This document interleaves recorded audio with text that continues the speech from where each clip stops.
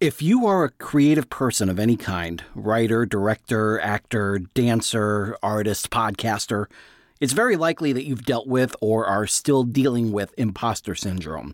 That nagging feeling in the back of your mind that says you don't deserve success, that the world will find out soon enough that you're a fraud. Well, thankfully, there are people dedicated to helping others silence those negative voices. And this week's guest on Excelsior Journeys is one of those people. Author, teacher, communications coach, Dr. Melissa Hurt. Melissa has quite a story to tell you, and she's got a message for all of those dealing with imposter syndrome. There is hope. JLD, do the honors. Hey, this is John Lee Dumas of the award-winning podcast Entrepreneurs on Fire, and you're listening to the Excelsior Journeys with George Sirois. Prepare to ignite. Is there a burning desire within to share your creativity with the rest of the world? Do you insist on pursuing your passion by any means necessary? Then you are on an Excelsior journey, and you are not alone.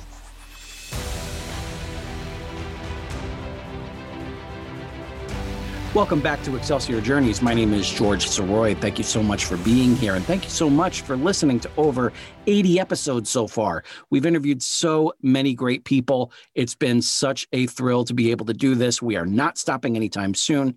So if you like what you hear, please spread the word. You can find the show and all of its platforms at he'sgotit.com/podcasts. Any subscription, any rate and review on Apple Podcasts is wonderfully appreciated.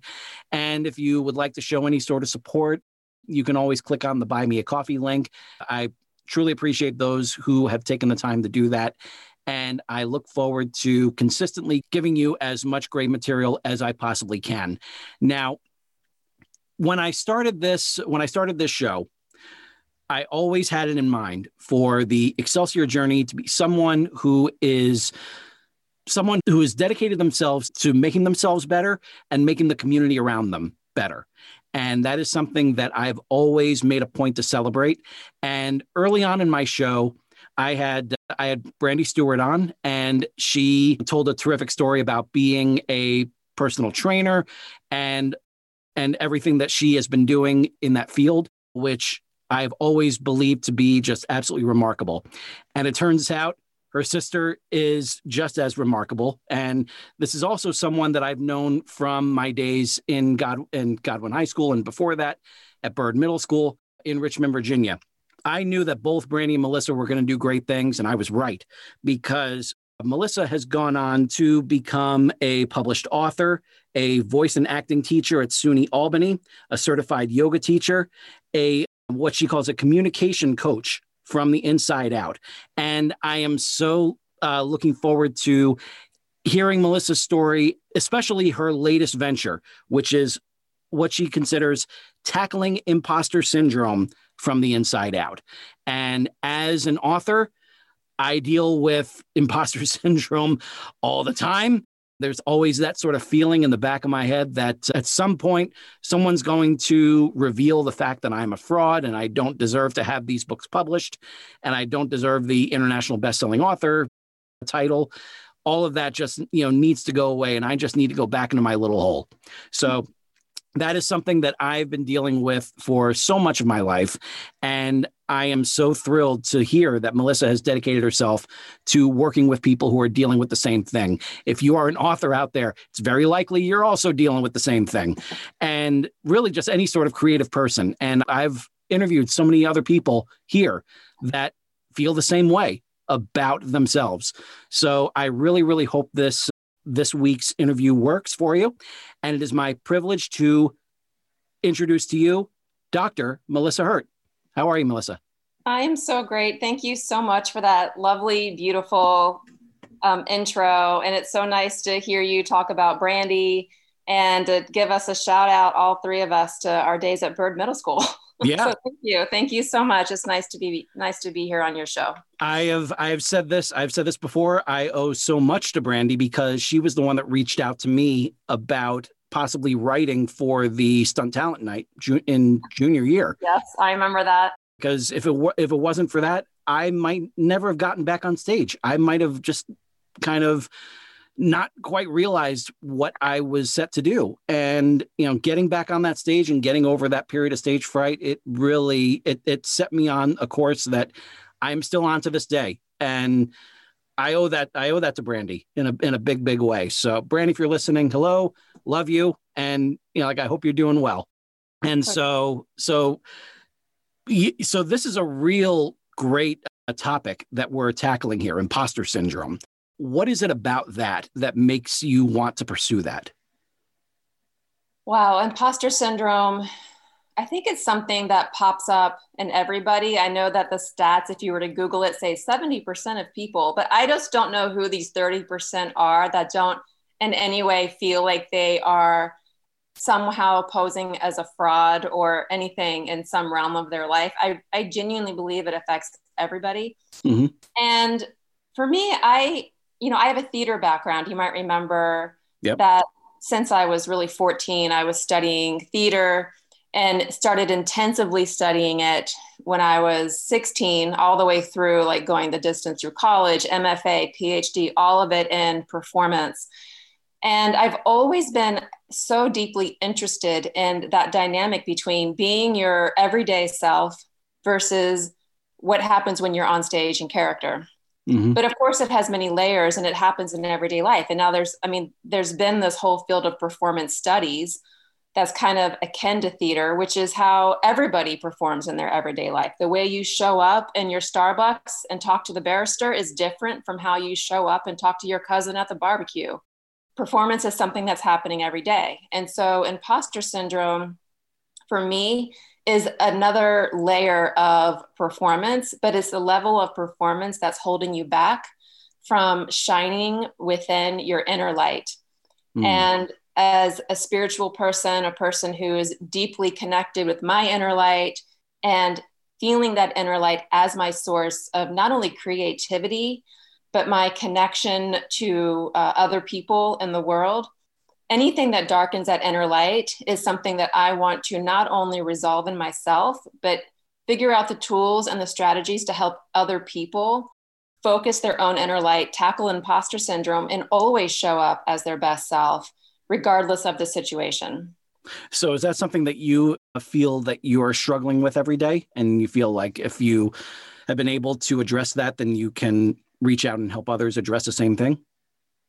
That's such a great question because, no, I don't struggle with it every day now. Mm-hmm. But looking back, of course, hindsight's always 2020. Mm-hmm. I think back in the day, I probably suffered from and suffers in air quotes here. It's not like I was debilitated by it, but it was something that showed up for me mm-hmm. in the form of the expert. That's one expression of imposter syndrome, where it's the person who has to learn everything and get 15 certifications.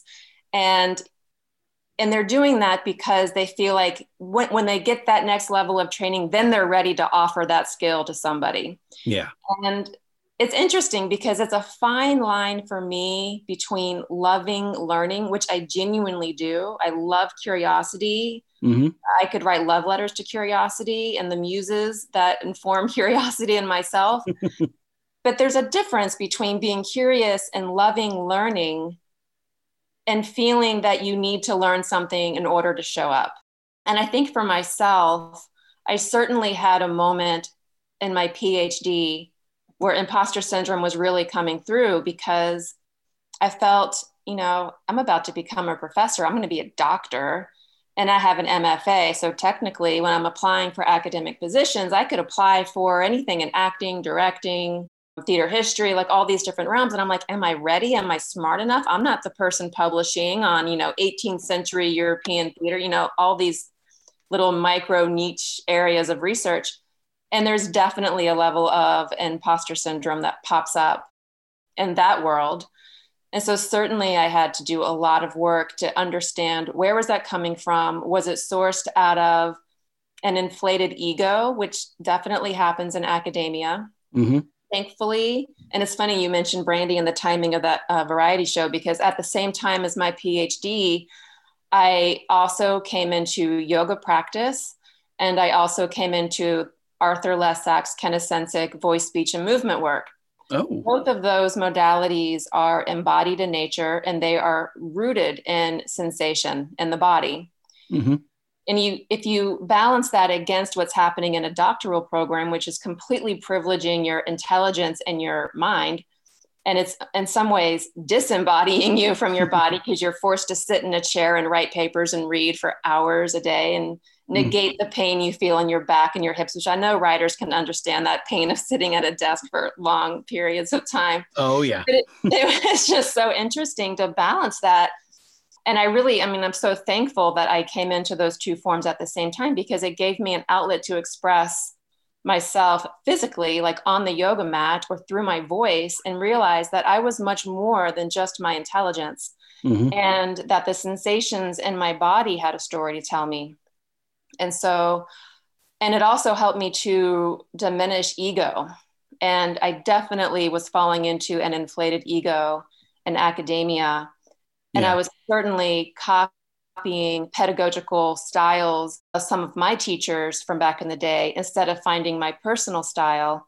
And it was unfortunately a style that was just like super hard on people. And so it took me a while to get rid of that level of imposter syndrome, to show up as myself as a professor, which is firm on policy, but also compassionate. I'm really happy with how I teach college age students. I understand them. And so I'm able to show up for them fully, as well as show up in a different way for the clients I get through Integrative Studio, who are adults from all walks of life, all ages, all different career paths. So it's taken some time, but thankfully, because of these embodied practices, I've been able to overcome imposter syndrome and know exactly who I am and how I show up in the world. That's fabulous. That is terrific. And that's a real example that I really hope that so many of my listeners can emulate. Before we go into the beginning of it all, tell us a little bit more about Integrative Studio. Yeah, Integrative Studio it's a love child of mine that I came to probably about 5 years ago. I felt like I relate to Elizabeth Gilbert's metaphor of the hummingbird. I'm sure you've heard that talk she did at an Oprah Super Soul event, but she talks about people who are either passion, mission driven, or the hummingbirds. And the hummingbirds are those people who have multiple passions, multiple interests, and they can't just pick one thing to do. Yeah. Because for many, many, many years, I had so many jobs and titles, so many things that I did, and I equally loved all of them. I worked as a makeup artist professionally. I was an actress. I was a director. I loved being a professor. I loved so many things. And then when I became an author, I loved writing. And so I loved all of it. And I couldn't really pick one thing. And so I thought, I have all of these skill sets and all of these things that I love to do. And they all trickle down at the root to helping a person express him, her, themselves at the fullest potential to that inner light. And so I'm going to integrate all of these skills and passions that I have and serve people through them. Yeah. And so I take embodied voice and speech practices, which for me helped me to get clear on myself and get focused and feel empowered in myself through my speaking voice. But synergistically, all of that happens to my voice, with a capital V, as a woman in this world. So I bring embodied voice and speech into my work. I do mindful movement and yoga philosophy, yoga lifestyle, which is so much more than what happens just on the mat for 30 minutes. But it really is a framework for understanding life and how you work within the world with other people.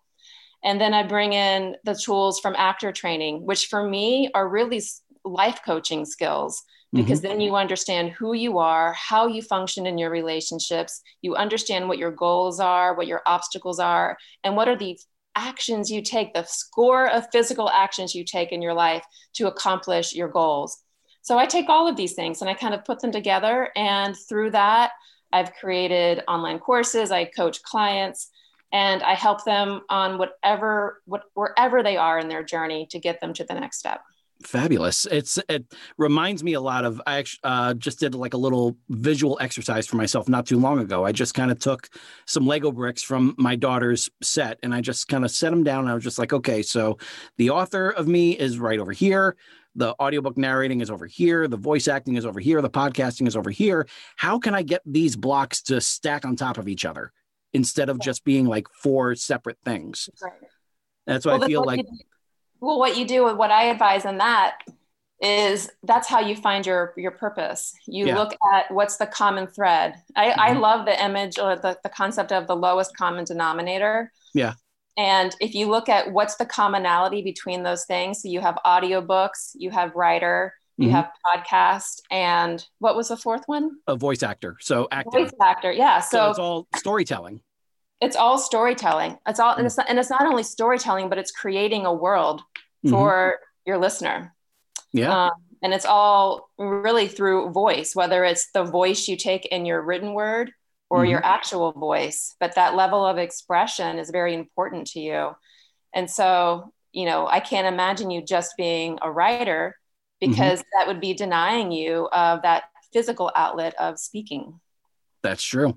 That is true. I do love, speaking on doing various panels at conventions and conferences and everything. It was a real privilege to be able to serve the Missouri Writers Guild as a president for a year. Awesome. So I love it. Yeah. So I definitely feel that here. So that helps me right there. So there you go. So let's talk about like the very beginning of it all, because it really kind of started with your own sense of performing. So let's go to that lightning bolt moment, that moment that made you want to go in that direction. So what was that like for you? To be an actor, that first lightning bolt to be an actor? Yeah, the one that inspired you into like getting on stage or, getting in front of a camera or whatever. It's so funny because that started in high school for me. Yeah. And, the teenage years are so hard. And, I'm just really thankful that I understand children's literature, because if you understand the difference between middle grade books and young adult books, you understand that the differences in the readership, that the middle grade books are all about belonging within a community, but what YA is all about finding your independence. So that framework really helps me objectively look at how I was as a teenager, because I feel like I didn't really have a community coming into my adolescence. I just kind of felt like an outsider in my own way. And you're still finding your independence, but you don't know from which you're breaking out of, And so it's like, where are you going? Yeah. And so for me, though, the theater and theater people, it was the first time I felt like I had a tribe. We were just this weirdo band of freaks who just loved human storytelling, just like the human experience and how rich it is and how different it is. Yeah. And even though I didn't have a strong sense on who I was, for some reason, when I became a character, to feel so enmeshed in the world of the play, I felt like I completely belonged and was a part of something bigger than myself. But still very real and connected through my body in that present moment. And when you're a teenager who has anxiety, which, a lot of people have anxiety, but anxiety tends to keep you almost outside of your body, hovering above the ground. It's a very elevated state. There's really nothing grounded about anxiety. But when I'm in character and I've done all the analytical work to understand character, and I know why my costuming is what my costuming is, like everything has a reason and a purpose. I am so saturated through my bones in that character that I'm like, wow, this is like such a real visceral experience, yet it's quote unquote fake because I'm playing a character. Yeah. And so there's that strange doubleness to it. And you'll hear other actors say that sometimes they're never more themselves than when they're in character, because you're really expressing a tiny facet of yourself, but expanding it 300% to fill the shoes and the needs of that story. And so that was my first taste of it. But I also felt like it was so electrifying to move an audience in some way based on the art that I was creating in that, 2-hour moment. Yeah. To share an experience with people, you get a taste of what the ancient Greeks were going for with catharsis. Like if you go back to ancient Greece and the theater festivals that they did back then as insanely important performance practice in their times. It was to bring the community together and teach the community the norms and functions of their behavior that are acceptable to the gods. Mm-hmm. And the stories were so immense to scare the life out of them, to say, don't do this, because then you're going to suffer this, this outcome. And so they get that immense emotional catharsis. But to do it in this massive amphitheater, in your community, with your city state all around you, I can only imagine how bone shaking that was. Yeah. And so I think we still get that today, even on smaller levels with audiobooks, to be honest with you. I think that is an inherent neurological need in people, is storytelling. Yeah. And so to know that I was a part of that at such a young age, when I wasn't entirely sure on who I was as a person, I was, coming into that and figuring that out. But to know that by finding myself through all of these different types of characters, I could understand more closely who I was and understand who I wasn't, Mm-hmm. Yeah. And so I'd say that was my first taste of it. And then certainly pursuing it and doing it more in college. And in my MFA, I became a director. Nice. And really fell in love with nurturing other actors through that process. Mm-hmm. To give them the story. It was just, I always equated it to, I wasn't a mother then, but I equated it to like preparing your child for the first day of kindergarten. You're, Mm-hmm. taking all these natural skills and gifts and beautiful things that they offer themselves and helping them shape it and understand it within this framework. And then opening night is like putting them on the school bus and waving goodbye and saying, you're going to have a great day. So I just always love that as a director. But I'd say that I didn't really come into my own skin until I started doing the LESAC voice and speech work, Mm-hmm. but which was about 15 years after I started my theater journey. Wow. Yeah. Wow. Yeah. It's amazing how you find like this one specific type of, basically like a strategy, and you realize it's like, wow, that fits me perfectly. And then just all of a sudden it's like you're like a sponge and just soaking it all in and ready to just go move forward with that mindset. That's terrific. Yeah. It's pretty undeniable when you get a feeling of what clicks for you. It's almost like the sky changes color. Like you just know that you're in a groove of some sort, even if it's like having a taste for something and you don't know what you're craving, but the taste is there. Yeah. And then you realize, oh, that was an enchilada I was craving, but it's like you have that strong feeling. You can't deny that feeling. Whenever you feel that feeling of flow and connection, like there's something bigger moving through you that you just really need to honor.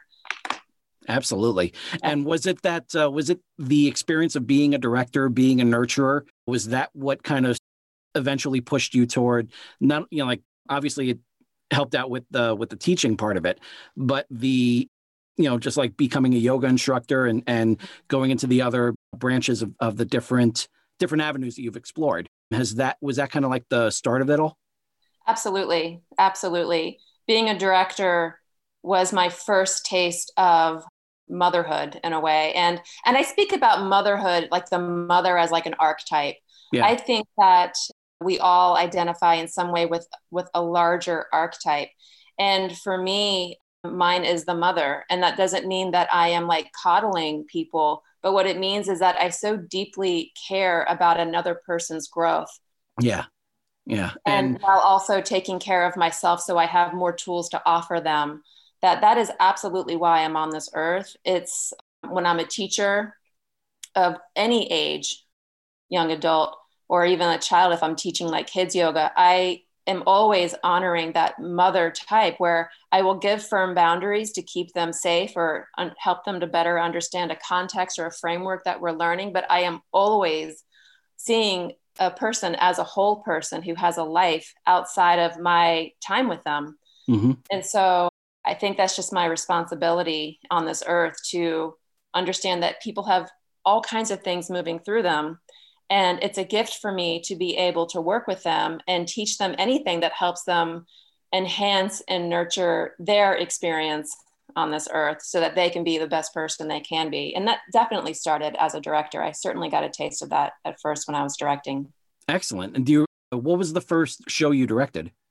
You know, it's funny. The first show I directed was Amiri Baraka's Dutchman, which I'll never forget because it's Black Revolutionary Theater from the 1960s. And I was at George Mason University. And at that time in the 90s, there were no Black men in the theater program. And I was like, well, I love this play. It's an important play and I want to direct it. And I remember asking one of my professors who was in charge of the Multicultural Center on campus. And I said, Mark, I need Black men for my show. I want to direct Dutchman. He was like, Dutchman? Amiri Baraka's Dutchman? You're directing Dutchman? He's like looking at this little white girl. I was like, yeah, it's a really important play and I want to direct it. And so he helped me find actors, but it was great. It was great. So, and I've always been drawn to stories with where there's something much bigger happening, you know, and going back to that whole idea of catharsis. Anyone who's read Amiri Baraka's Dutchman will know, I'm not going to give away what happens at the end, but it's shocking. It's shocking. And it's meant to give the audience a catharsis and a disgust. But in this situation, it's made to happen towards social revolution. And so, yeah, I love it. It's such a great play. Now, when you start from something there, it's really difficult to just kind of, you know, go back to something that's a little bit more tame in a sense. So did you just keep on going in that direction, or did you try to go for something that was a little bit more universally acceptable, you can say? Yeah, I've definitely directed a range of different plays, and I can understand how, because really at my core also, I'm not just a mother, but I really am a social activist. I care deeply about social justice, and I always have my entire life. Yeah. But it gets pretty exhausting to only direct shows or be a part of shows with that aim. And so I certainly discovered my voice as a director as one who wants to work on the process and nurture my community and what does my community want, and then sometimes what does my community need. So I might direct a really great show and that somehow has some kind of message in there, but it's still a very entertaining show. So I directed August Strindberg's Miss Julie. Nice. Directed Spoon River Anthology, The Glass Menagerie, Maria Fornes's Mud. So and then of course, like brand new plays by, brand new playwrights, helping them develop their works in staged readings and at community festivals. So really it runs the gamut. I don't limit myself to just one style of play. It's fabulous. That's a great way to do it. So you've gotten this experience with directing. What was the next step in your own personal evolution? Oh, well, after my MFA, I landed a great job as the head of speech and drama at Dodge City Community College in Kansas. And I was really happy to get that job because when you're finishing your MFA, there's this pressure.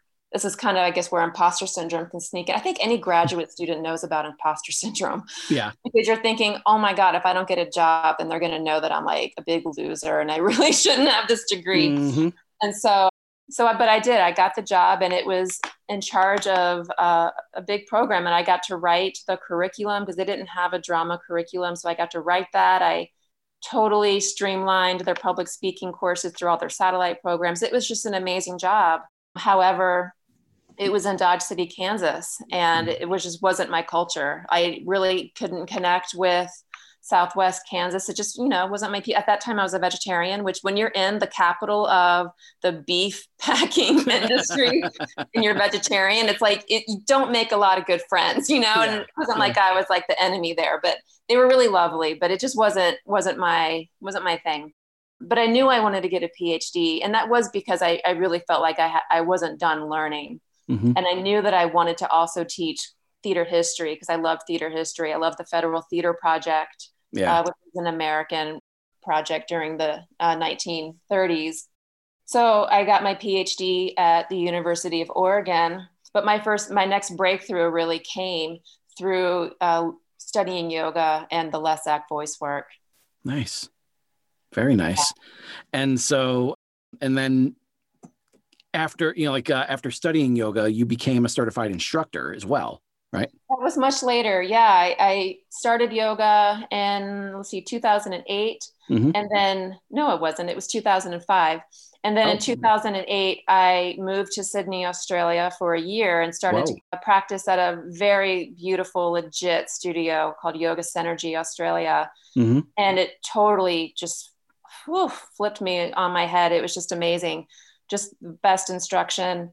And it deepened my practice immensely. And then moved back to America the next year and kept practicing, went back to Australia to do a private study with Simon Borg-Olivier for 6 weeks while I was also teaching the Lesak work at the National Institute of Dramatic Art in Sydney.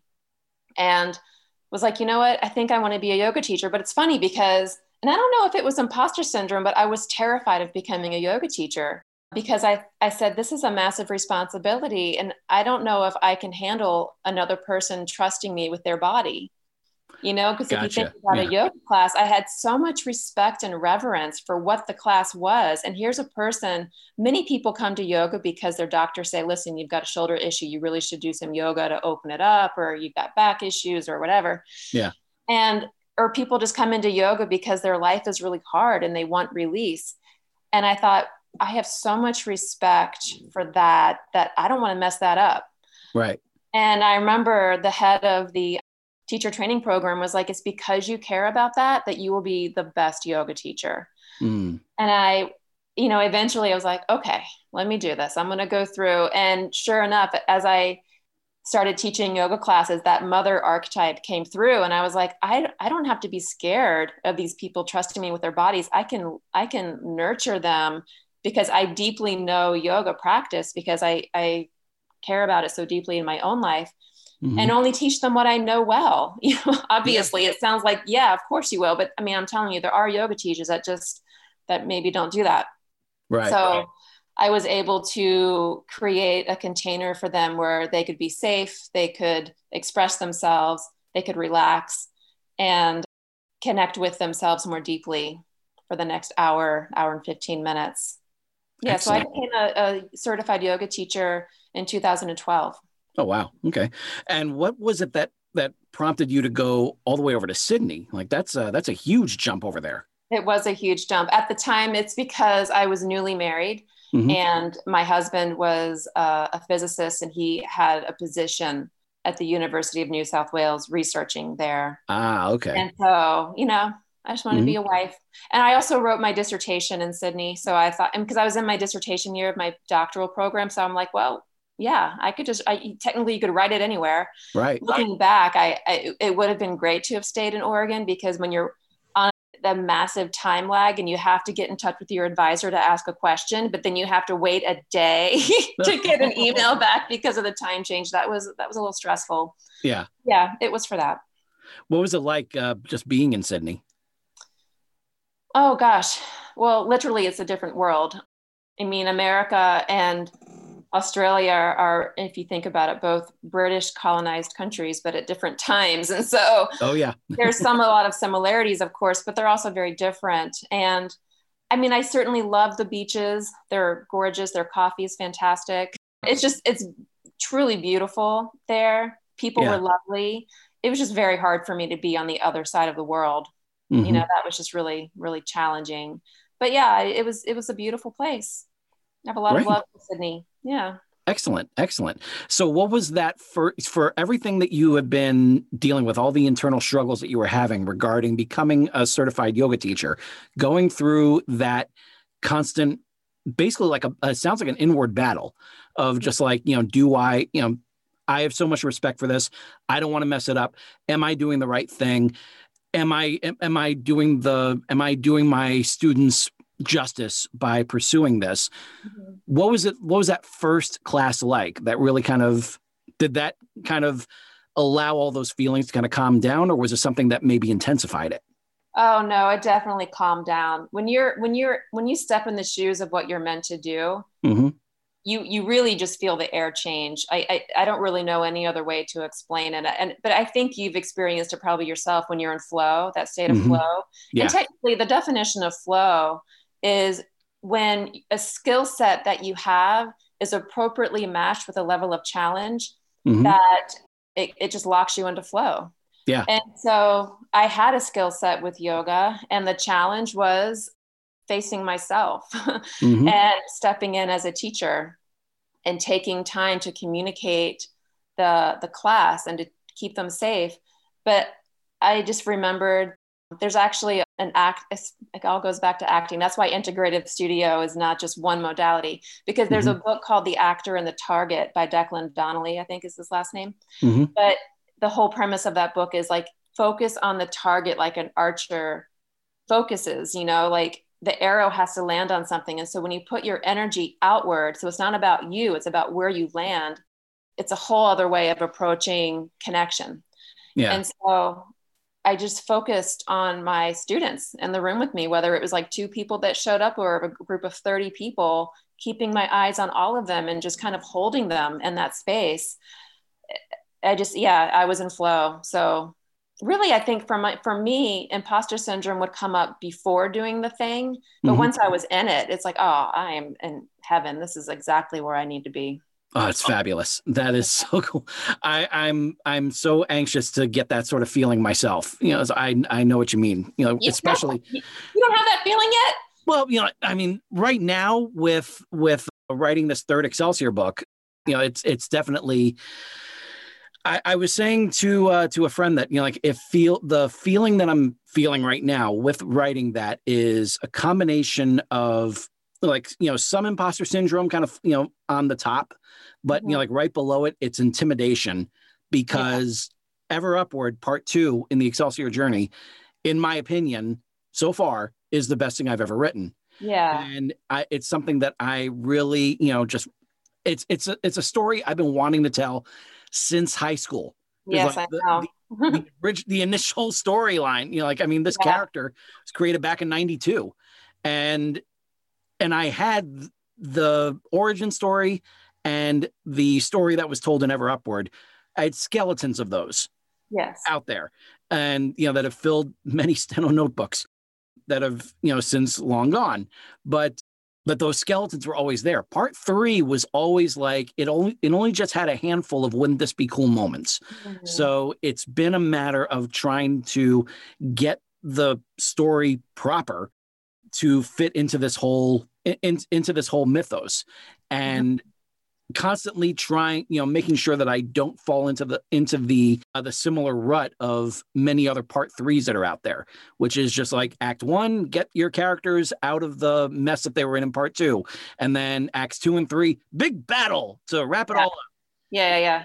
I didn't want to do that. You know, like I wanted to do something different with this one, and that's been like that sort of feeling of intimidation. Just like, you know, I can hold up, you know, like Ever Upward, no matter what else happens in my life, and just say, like, I wrote this, you know, this came from me. How do I top it? You know, how do I at least live up to it? And that's what I'm dealing with right now with Part 3. Well, this is where I would recommend meditation practice as being a game changer for you. Because what I do, like I'm writing a middle grade novel in verse, which I didn't even know that existed until 2 years ago. I'm a member of the SCBWI, Society for Children's Book Writers and Illustrators. I have a yoga picture book out with Sounds True. And so, I mean, I love children's literature. So I was at their New York City conference and the winner of the Golden Kite Award for middle grade was the author of Lifeboat 12. And she's like, yeah, I wrote this in verse. And I was thinking, you can write a book in verse? I was like, what? Nice. How do you do that? Wow. And I was just so impressed. Yeah. And I was really such a newbie about what was out there in children's literature. So now I'm writing a book in verse, though, because then it just turned out that the story, this is a whole other thing we could talk about, but that the story, as when I sat with the character, she just told me, she was like, this is in verse. This is going to be a book of poems. And I was like, okay. So, but it's because of my meditation practice that started with my yoga practice all way back when, where I'm able to kind of like sit with a feeling and just sit with it. I mean, literally I'm just sitting with her name is Stella. That's the name of my protagonist. And I just sit with her and I say, what's your story? Nice. She just tells me, she's a 12-year-old girl because it's a middle grade novel and she's telling me her story. So I would say for you, start meditation practice and just sit with your hero and say, what's the story? Just have coffee with them, or whatever he drinks. Yeah. And he definitely drinks coffee. And this one is definitely, just to kind of just add on to what I was saying before, this particular book is definitely a darker story than the first two. My character goes through quite a bit, and there's stuff that's coming up that I'm so anxious to write, but then I got to get through these parts first. So I feel like there's going to be a point where I'm just going to stop where I am and then just start writing the other parts. You have to, though. Don't you think you should just write the Lego bricks and then put the bricks together? Yeah, exactly. Going back to the Legos, there's nothing wrong with that. Are you an outliner, like a hardcore outliner? Or are you a pantser? I'm kind of a mix of both. When I wrote Excelsior, I knew the beginning and I knew the end, and it was up to me to figure out how to get there. Right. And then that was a journey that I did the NaNoWriMo challenge to, National Novel Writing Month. Yep. And so that challenge actually pushed me forward. It was just just get it down. And I was able to do it. The second one, it was very much outlined. It was outlined, and I even went over it with my story editor before I started writing it. Wow. And it was when I started writing it, that's when things really came to life. Love it. And I was working on that book for 5 years on and off. And with this one, I put together the first draft. Basically consists of an outline / manuscript, because there are a lot of completed parts in there, but there was also a lot that I knew I didn't have it in me to get it down right now. So I just jotted down this is what happens in this chapter, and then moving on to the next one. So that became a very rocky read for my publisher. So I'm trying to kind of do right by him and get a completed manuscript for this. So that part of it is it's a challenge. It's definitely a hill. Familiar with how Bertolt Brecht used placards in his plays and his alienation effect. Yeah. And the whole idea was he would give away what happens before the scene even happens, but then the scene is about figuring out how that happened. Yeah. And so you basically written the placards. So now let the fun be, how does this happen? How do we get there? Yeah. Take that approach to it. So everything is mindset. Everything is mindset and how you frame it. It really is. And yeah, I definitely couldn't agree with that more. And especially what you had said before about middle grade and YA, because what I'm doing with the eventual middle grade series that I'm going to be starting up after I finish this one, it's exactly what that is. It's a character finding their place in a community. Yep. So as soon as you said that, I was just like, oh, good, I'm on the right path. So I'm really anxious to see how that one goes. But at the same time, I got this third one in my way. So excited for you. So awesome. Thank you. So with everything that you have going on right now, what is the next thing that you want to take on? Wow. I love it. And I have a program called Abundant Leader Academy that I am in the beta test phase for, but it's working gorgeously. I told my clients in my beta test that I have 3 secret sauces that I've been using for 20 years as a coach and a teacher, and even for myself. And now this program is putting all these secret sauces together to see if that recipe works. And it's working. It's working amazingly, actually. And so I'm very excited to be opening that up to the public in the summer 2021. Nice. So that's helping people to really tackle imposter syndrome from the inside out. And so that approach, though, it goes back to my experiences with embodied voice and speech, and as a writer and as a yoga practitioner who's deeply connected to meditation practice and the inner voice, because my my style and approaching imposter syndrome is you have to get to the core of it, to the root of it. I don't think it's enough to just look at how great your CV is and say, yes, I am competent and I can do this, which Right. that's a lot of the advice out there. And there's nothing wrong with that. But for me, I feel like that's only a small part of it, of what can really help a person. Mm-hmm. And so I lead my clients through just basic, easy peasy meditation practice that doesn't take much time at all. But when you start to notice the words that come to you, the word choice and the tone of voice and where you feel it in your body, you can really nip at the root of where imposter syndrome is originating in you. And then we take it from there. And so it's a program that is just as much embodied practices to deeply get to know yourself and who you are today. It's equal parts all the tools from actor training that I see as a map for life coaching to really know who you are and what you want. And it's tons of incredibly important lessons and educational modules on the importance of values and knowing what makes you you, and understanding fear and all the forms and expressions of fear, and understanding what's a vision and how do you map that out through action, and everything that basically got my life completely on track and just put me so deeply in my own skin that I have absolute certainty in who I am in the world and what I offer the world and how I show up in everyday life. Yeah, my image, the image on my website, melissahurt.com, is this tungsten light bulb, because I love the image of that light bulb because it just has this glow to it. Yeah. And you can dim it or you can make it brighter, but that tungsten is there. And I feel like we all have that. We have that spark inside of us. And sometimes it might get dim because of just life. Sometimes we don't know how to turn it up.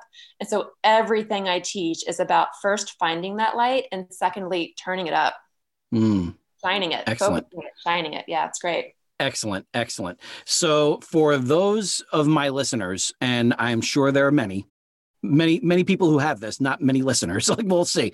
Hopefully that will grow, like in time, but we'll see about that. But for many of my listeners, that's what I'm trying to say here, that are dealing with this crippling imposter syndrome, what would you say is like the first step that they should take to kind of step out of that? First of all, know that it's totally okay that you have it. So let go of the shame cycle. Yeah. I think that shame cycle just kind of keeps us on the hamster wheel, and then it's just debilitating. So just let that go. I'd even say, give it a name. Like I was telling one of my clients yesterday, let's just call it Timmy. And so when Timmy comes up, say, yo, Timmy, I see you. I'm going to focus on this right now. So being able to get to know your fear, but know that you are at the center of your experience, not the fear. Fear is just another expression. It's like a cloud moving over your sky, and you can objectively see it, but know that you are still at the center of your world and you're the hero of your own story. You're the one in charge, and it's your choice to make the action to move despite the fear. So I would say that. I would say, I have a YouTube channel that's got a ton of meditation practices on it that are really beginner level, approachable for all walks of life.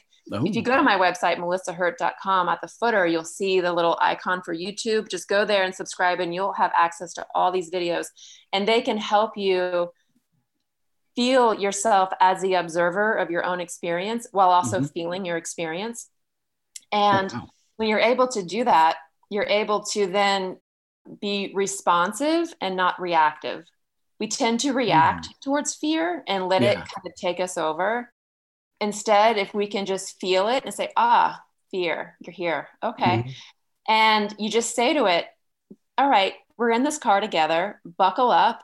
I'm driving the car and you're not touching the radio. I'm in control here. And we're doing this, because fear is not going to go away. When you have a level of fear with your work, it means you're onto something. Because what fear is doing, it's a healthy expression that's trying to actually keep you safe. It's trying to hold you into what's normal, because any new experience means that you have to adapt. And it says, no, we're kind of comfortable here though. And you're like, no, actually, I'm going to up level my life and I'm going to do this thing and it's going to be amazing, and just wait and see. And thank you for trying to keep me safe. Always say thank you. Be kind to yourself. And say, but we're actually doing this and it's going to be really cool. So you're going to sit back and let me just go. Excellent. And MelissaHurt.com is where they can find you. Is that where they can basically, where else can they find you on social media? Yes, you can find me. Well, go to the footer of MelissaHurt.com for all my social media handles, but you can find me on Instagram at Melissa Hurt and then _integrative studio. You can find me on LinkedIn at Melissa Hurt. I don't know what, I think it's just Melissa Hurt on LinkedIn. And then my YouTube channel. So yeah, find me there. Subscribe, follow me, because I'm constantly talking about creativity and imposter syndrome. It's kind of all I post about. And so you'll get all kinds of freebies and little tidbits and things to work on, because it is genuinely my passion to serve other people through all of the experiences I've had myself, and to share these tools that I have. And, get yourself started there. But you can also subscribe to my email list on my website, and you'll be on the wait list for Abundant Leader Academy to learn more about that. And when I open the doors to it, I'm so super excited about it, and very confident that it will help people early in the program overcome imposter syndrome, so that even by the end of the program, they may even have a manuscript, because really my clients are just taking it on by the horns and doing amazing. That's fabulous. That is so terrific. Thank you. Folks, remember this. Absolutely remember what I'm telling you here. If you are a creative person, you are very likely dealing with imposter syndrome, and you are not alone. And you have people like Melissa who want to help you, get to that, break free from that's holding you back. And so I really hope that all of you take the time to look within yourselves, recognize that you may have it. And if you do, let's start working on moving past it, because the world needs your stories. The world needs your creativity. And so for Melissa Hurt, this is George Sirois saying to all of you, ever upward. And I will see you next week.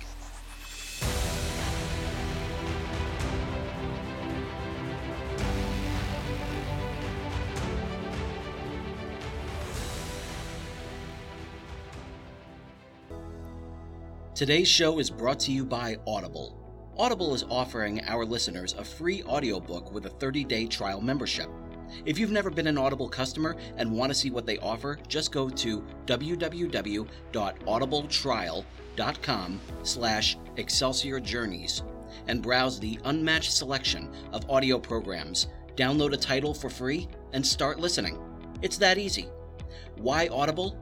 Audible content includes an unmatched selection of audiobooks, original audio shows, news, comedy, and more from the leading audiobook publishers, broadcasters, and entertainers. And with this free 30-day trial, you'll have your pick of it all. You can hear books of all genres narrated by Jim Dale, Stephen Fry, Will Patton, Alex Hyde White, Jeff Brick, Neil Shaw, William Demerit, and even a few by me, George Sirois. So go to www.audibletrial.com/Excelsior Journeys and start your own 30-day journey with Audible today.